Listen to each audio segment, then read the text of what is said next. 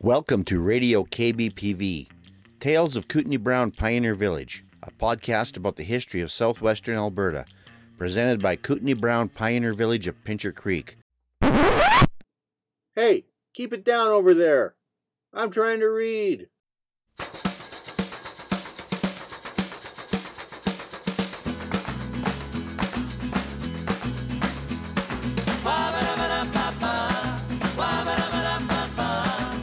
My story reading, baby. You should hear the things that she says. She says, "Hun, drop dead. I'd rather go to bed with Gabriel Garcia Marquez. Cuddle up with William S. Burroughs. Leave on the light for bell hooks. I've been flirting with Pierre Burton cause he's so smart in his books. I like to go out dancing. My baby loves a bunch of authors. My heart's so broke and bleeding. Baby's just sitting there doing some reading." Well, Harry Hamlin is a resident of Pincher Creek, retired now, but spent 35 years of bush-type flying aircraft in some of the harshest conditions in the world. And he has assembled his stories in a book called From Pole to Pole with a Few Stops Between, a collection of stories and poems. A lot of his early flying was done along the west coast of British Columbia and in the Canadian Arctic, between Yellowknife and the northern coast. But that's not all, folks. He's also flown out of Norman Wells in the Northwest Territories, in the high Arctic islands, northern Greenland, and even the South America and the Antarctic, and many other parts of the world.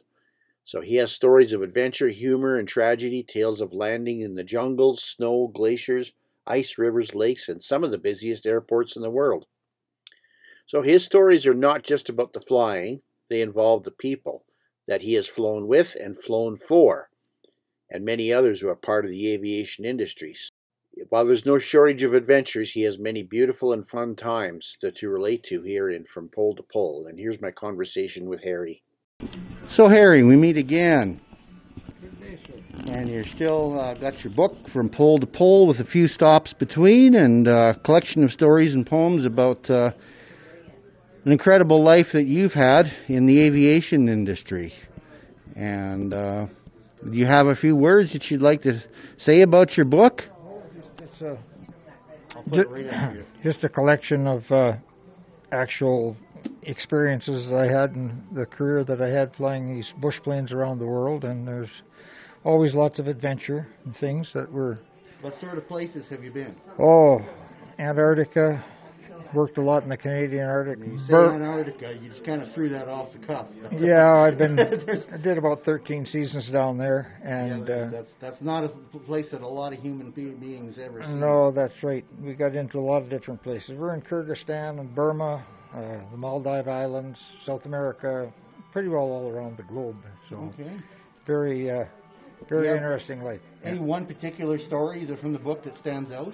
Oh, I guess the story about one of our terrible accidents we had in the north that I would have been involved with if my replacement hadn't come up 3 or 4 days early to let me get out for Christmas. And then he had a major problem with the aircraft and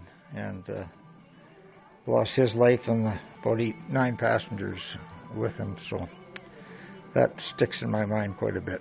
I'll bet. That's, yeah.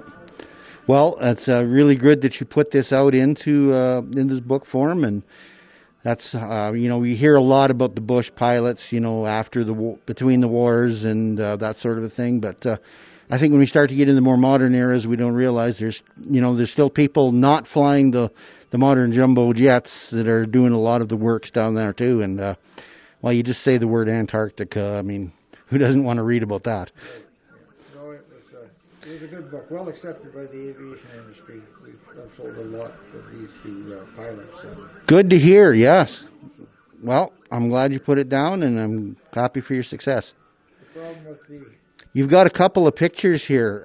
You can tell, not that the podcast people can hear about it, but you can tell me about what these planes are. Well, that's a Twin Otter on the northernmost case of Greenland. Yeah. And that's DC-4 that I'm taking off out of Antarctica to head back to South America with. That's actually in Antarctica. Yeah. I was left on the ground to take a picture. My wife was there. But I was coming back. Oh, okay. I hope you came back for her. Yeah, I did. Yeah, she took that.